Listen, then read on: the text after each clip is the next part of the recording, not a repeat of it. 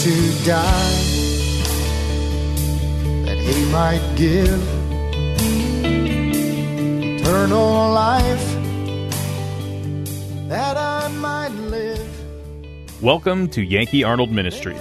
Dr. Arnold will be with you in just a moment, but first, we want you to know how much we appreciate your prayers and financial support.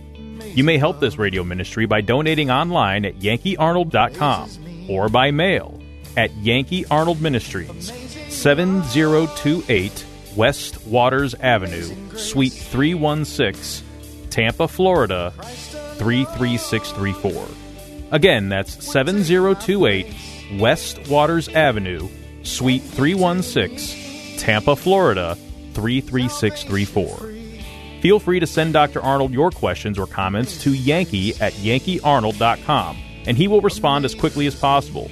Now, here is Dr. Arnold with today's message.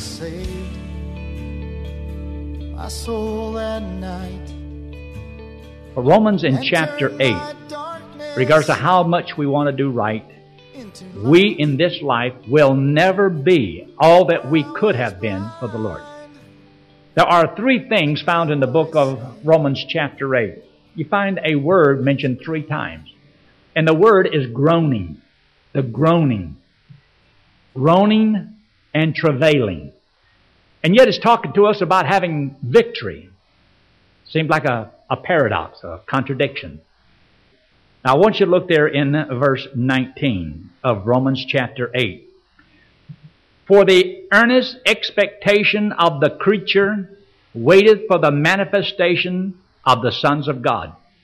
Now there's two things here. The one, the word creature is referring to the creation of the world itself. This world is waiting for something. You see, in the very beginning, when God created the heavens and the earth, there was nothing wrong with the environment. There was nothing wrong with the earth. There was nothing wrong with the trees and the grass and the birds and the flowers and the animals and all that. Everything was right. There was nothing wrong with any of the creation of God. There would have been no death. We wouldn't have had to worry about that. But because man had sinned, well then, because we sinned, and God had put us in charge of the earth to have dominion over it, well, because of the sin of man, the fall of man, God cursed the earth. So the earth has been cursed. Now, in the book of 2 Corinthians in chapter 5, 2 Corinthians chapter 5 verse 17 says, Therefore, if any man be in Christ, he is a new creature, a new creation. Old things are passed away. Behold, all things are become new. Should there be a change in a Christian's life? I believe that there is a change automatic, but it's not revealed until the man yields to the Lord. In other words, every person who trusts Christ as Savior, something has happened to him. He has been given a new birth. He is born again, and he does have the indwelling Holy Spirit. That is a difference. That is a change, but it's not a visible change until the man is able, by this new birth, to control the old one. And if he doesn't control the old birth, then you will not see a change in a person's life. But should a Christian have a change in his life? Well, yes, that's what this whole thing's about. Change, something happening. And there's many people who trust Christ as Savior, and there's never visibly a change in their life that shows you that their new birth is alive and well. We know the old nature is alive and well. But now go back to Romans in chapter 8. And it says in verse 20, For the creation was made subject to vanity, not willingly, but by reason of him who hath subjected the same in hope. In other words, because we were subjected to bondage in this world and the slavery of the old sinful nature and the lust of the flesh and the eyes and so forth, God also subjected the environment. So it also is waiting and hoping. See, it also has, as the Bible says, it's almost like the world has a mind, and the world can think, and the world can reason. The world wants something better.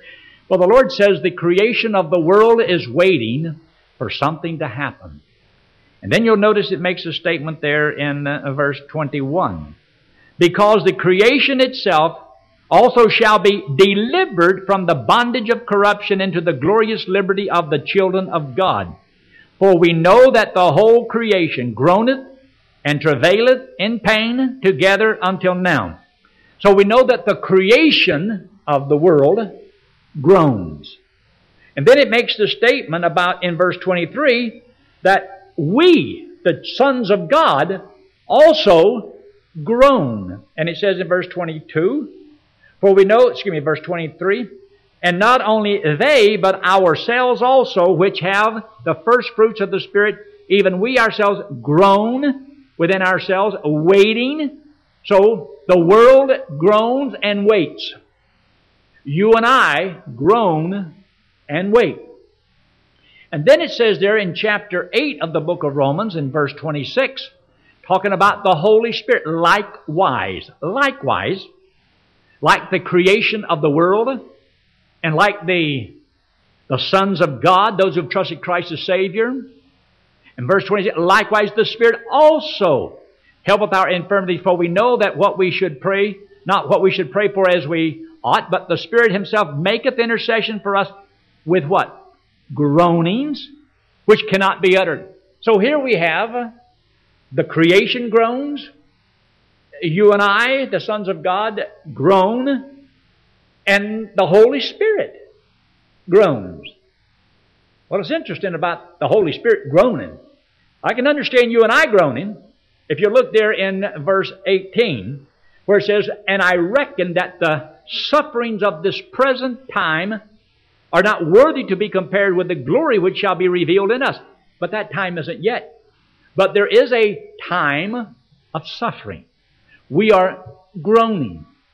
Now, one day, this world is going to be delivered. And it uses the word groan and travail. Groaning has the idea of looking backwards. Travail has the idea of looking forward. We groan because of what has taken place. You've gone through something, some heartache, some loss, and you groan because of the suffering that you're now going through. Okay?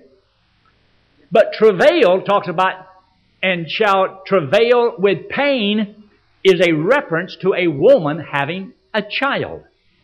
And a woman having a child, she has a time that she goes through of a lot of suffering and the hurt and the pain.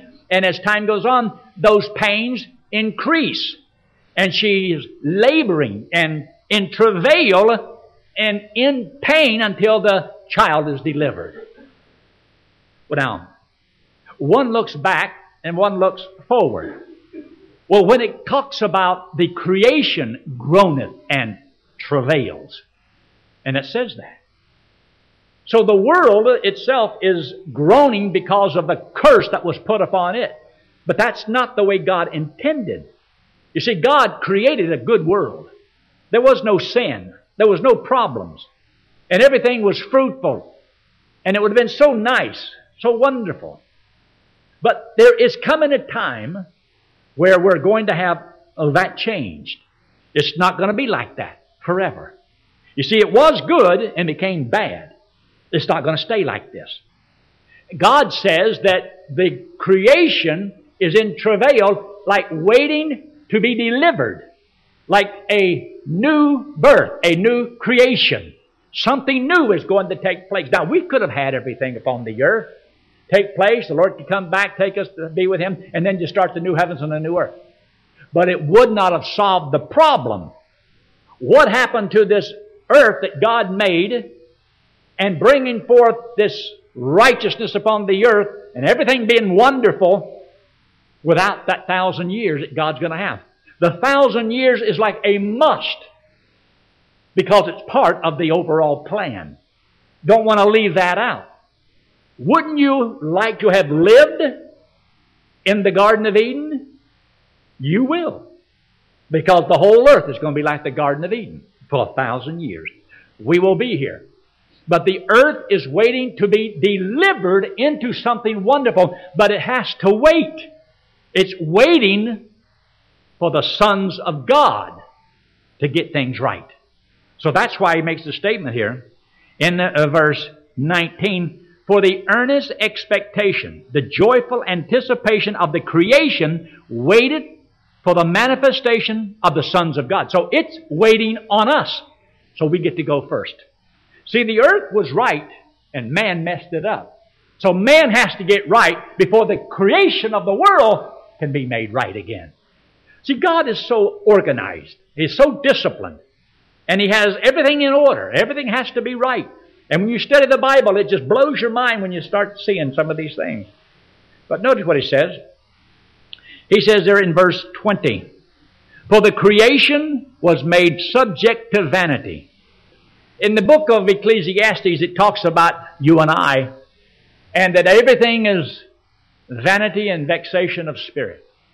In other words, like, if there was no God, what's the purpose of life? Without God, what's the purpose of the world? What's the purpose of anything? Even the earth would have no purpose.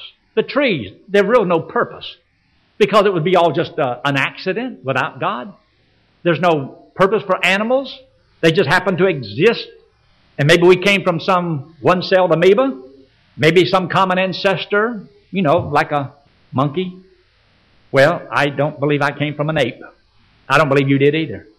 I said before, my ancestors may have hung by the neck, but they didn't hang by the tails. The world is going to be changed, but it's waiting on something. It's waiting upon the sons of God to be changed. Now, get what he says here in verse 21. Because the creation itself also shall be delivered. And the reason we shall be delivered and the creation will be is because look there in verse 24 of chapter 7. When he looked at himself, saw the way that he was, with his old sinful nature, oh wretched man that I am, not that I'm going to be, this is the way I am. Who shall what? Those two words. Deliver me. Who's going to deliver me from this? Going forth from this. So the way I am is not the way it's going to be. It's not the way that I want it. And is it possible in this life I could be totally the way that I should be? Can I accomplish really what all I want to accomplish the way God? No. Because of that sinful nature that you and I have. We will battle it all the days of our lives. Now notice what he says here in verse 21. Because the creation itself also shall be delivered from the bondage of corruption. So we're talking about being delivered from something. The bondage of corruption that's in this world. One day it will not be corrupted anymore. Now you know that if this is what it is concerning creation of the world, it might also mean the same thing when it talks about you and I being delivered. Being delivered from this wretched body that we live in, and being delivered from this world. And as you look upon the world scene and you notice what's happening over there in the Middle East, it looks like the world is sitting on a powder keg. Do you realize how easy it could be for the battle of Armageddon to take place? And where's it supposed to take place? In the plains of Jezreel, right there in Armageddon. Right where they are in the north part of Israel, that's where I've been several times. 5 times I've been there. And I'm talking about in this great big old plains. And we sat there one day up on Mount Megiddo, and we looked out there, and the guy told me, he said, now watch right down there, because he saw something. And the thing opened up right out of the ground. And an F-16, boom, took off from under that thing, under the ground. They got them all over there. They're not going to have peace in the Middle East without the Prince of Peace. And he ain't come yet. Jerusalem's supposed to be a city of peace, and it's going to be a city of pieces. Because remember, in the future yet, Jerusalem will fall. And the Jews, they're going to try to annihilate them.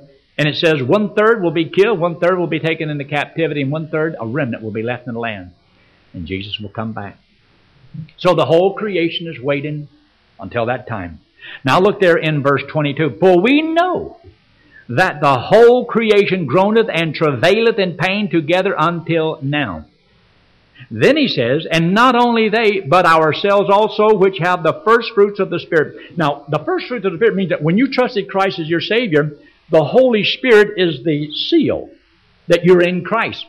The Holy Spirit is the down payment. He's the earnest payment that you're going to get the rest of it later. See, you have the Holy Spirit living within you. That's your security. That is your guarantee. You're a child of God that can never be changed.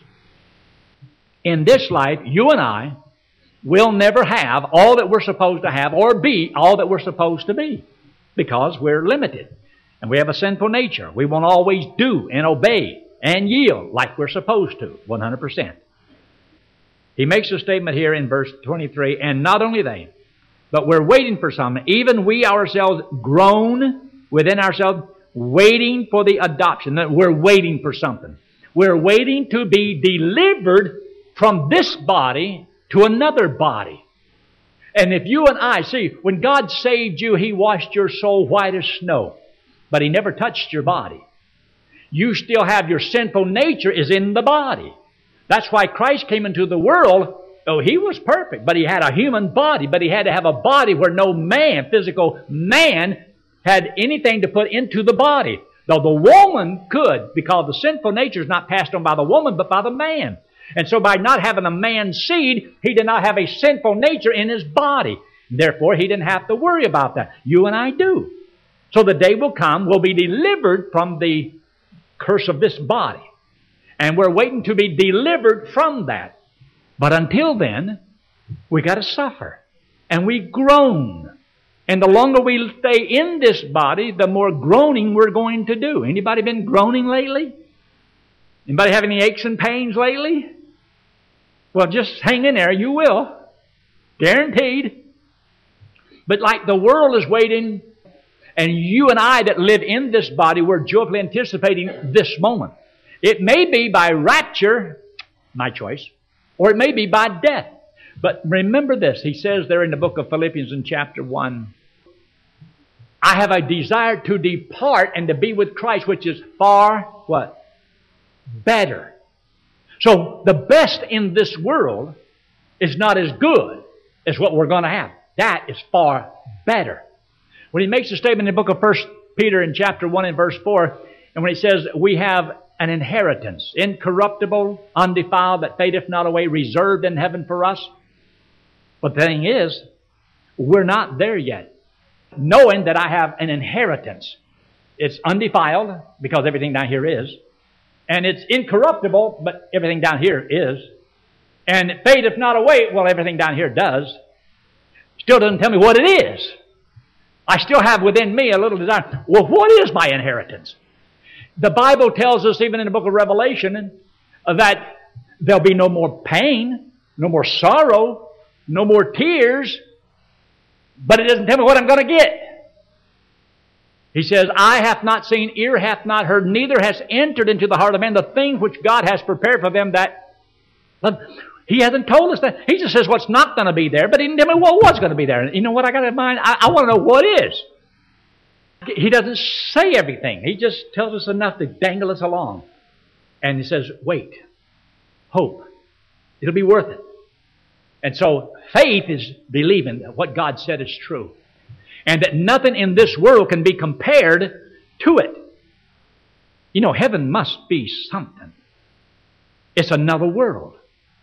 When you notice there in verse 18 when he says, I reckon that the sufferings of this present time are not worthy to be compared with the glory which shall be revealed in us. But it doesn't say what glory will be revealed, does it? It just says what you're going to have when you get to heaven. There's nothing in this world that you can compare it to. You can say, well, it's going to be like this. No, it's not. There isn't anything. The mind of man will not be able to comprehend this new world, what heaven is really like. So we're waiting until then. But God says, serve me now. Believe in all of this. One day you'll be there, and I'm going to reward you with things that you would never dream. That would make everything you went through down here, it'll all be worth it. And so we're waiting for this moment. We groan in this body, waiting as a woman is going to have a child, and it'll be a new life. Remember, the Bible tells us this in the book of Romans in chapter 6, that when Christ was buried, you were buried. And as He came back from the dead, even we also should walk in newness of life. We're to live as though I've already got the new life. I just haven't seen my inheritance yet. I don't know what it all is. I haven't got a a good clue. I just know that it's going to be worth it. And you and I are supposed to live our lives believing that and to serve the Lord now with all we have. And if you really believe what God says, then you'll patiently wait for it. See the last part of verse 25? You'll patiently wait for this moment. Now look there in verse 26. What do you think it means when he's talking here about the Holy Spirit groaneth? Well, if the Holy Spirit is groaning, He's not groaning for Himself, but the Bible does tell us that the Holy Spirit grieves. You can grieve God. You can grieve the Holy Spirit. And it makes a statement in Ephesians chapter 4 and verse 13, grieve not the Holy Spirit of God, whereby you're sealed until the day of redemption. So you and I are not to grieve the Holy Spirit. You see, the Holy Spirit of God that lives within us is not able to totally possess all of us. Now, He possesses you, but He don't have all of you. See, you have all of the Holy Spirit. When you trust the Lord, you've got all of Him you'll ever get. But He don't have all of you that He could get. Because, you see, Him using us effectively in this life is you and I yielding our lives to Him. But nobody does it perfectly. We already have restraints. We got problems. We have drawbacks. We have fear. We don't totally do what God says do. There is a groaning in Him because you and I have not yet came forth, produced the way we should. He says that in the Philippians in chapter 1 and verse 6, it makes the statement that He that hath begun a good work in you will perform until the day of Christ. So He is within us for the purpose of performing. That means if He is performing a work in us, there is a change taking place in us. If you have no changes in your life, it's because the Holy Spirit doesn't have the freedom to work in your life. That grieves God. Because, see, you and I are not totally limited now to our physical body and our old sinful nature. We have the power of God Himself living within us. And when He makes the statement there in verse 26, in the middle part of the verse says, for the Spirit Himself maketh intercession for us with groanings which cannot be uttered, to be conformed to the image of Christ. The purpose of the Holy Spirit within you and within me is to conform us to the image of Christ. And that's why He says in 2 Corinthians in chapter 3, it makes a statement about where the Spirit of the Lord is, there is liberty. Or where the Spirit is the Lord of your life, then you'll have liberty from glory to glory, from the glory of the law to the glory of the Spirit. And the purpose of the Holy Spirit in our life is to change us. Have you ever met people who have trusted Christ as Savior and you've seen no change in their life?